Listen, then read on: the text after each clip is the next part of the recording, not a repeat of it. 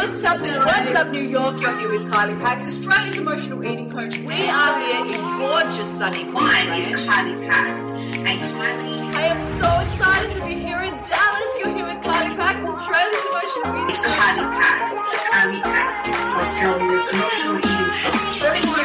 Australia's emotional eating coach. Kylie Pax, Kylie Pax, Kylie Pax.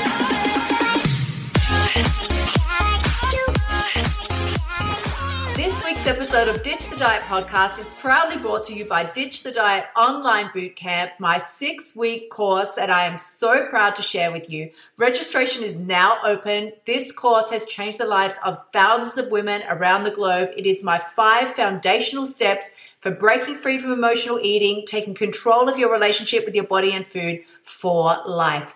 Head to my website, kyliepax.com/bootcamp to find out more. Oh God, this makes me almost a little teary. That's a bit weird, isn't it? For me, the biggest challenge that I have overcome was my marriage breakdown. So, that was not a whole lot of fun. That came to me out of the blue. I was completely unprepared.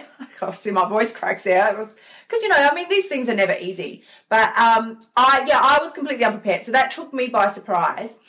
And so therefore, it was quite a shock to me. And I think, it was a very challenging time. And now I'm very fortunate because he and I get on fine. We're best friends. We see each other all the time. So that is an ideal outcome, but it doesn't always end like that for people. And, one of the biggest lessons and challenges that I sort of learned from that was, really what I had to decide to do was not to be a victim, but to step up and take control of the situation. So, it was just how it was for me. I had decided that if things were going to be the way that they were, I was not going to beg or plead for them to be otherwise. That's just a decision I made from the start. I stepped up and said, okay, I fully appreciate that this is what you need to do for your life. On your bike, off you go. That's fine. Here's what I'm going to do for myself and my life.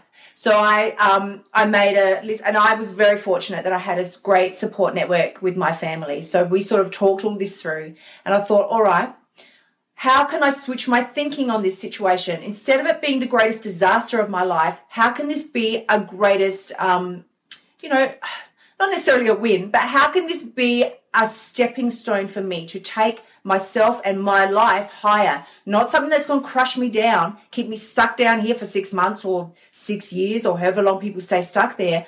I was very quick and immediate. I didn't waste any time. It was a small period of grieving. But then it was like, no, well, that's enough of this. It's time to move on. So I decided very, very quickly what I would and would not any longer tolerate from myself and from anybody else in my life. So that meant certain people had to go and other people I drew closer to me.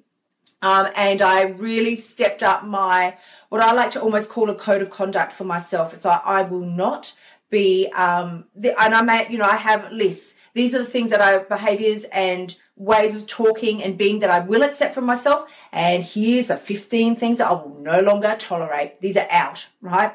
Out of here. And that was a very powerful moment for me. It gave me permission to not be all wussy about this situation, but instead just see it differently. It is what it is, but the power that it has over you is all completely dependent on how you view it. So I took that moment, decided that this was now an opportunity that not many people get in their lives. I now had an opportunity for a fresh start. I had a blank slate. And the choice of where I went from here now was completely mine.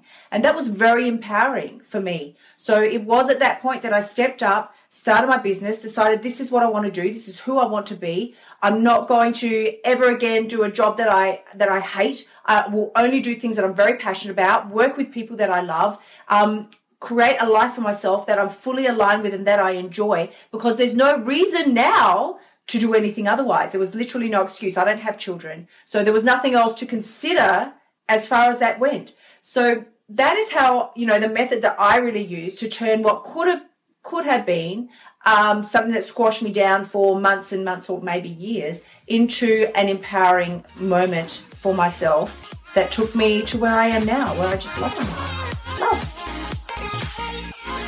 Thank you so much for spending time with me this week. You can find me on Facebook, Instagram, Twitter, and Pinterest. And as always, remember, the only person who has the power to change your life is you. And the very best part, you've already got what it takes. I am sending you so much love. Until next time, bye for now.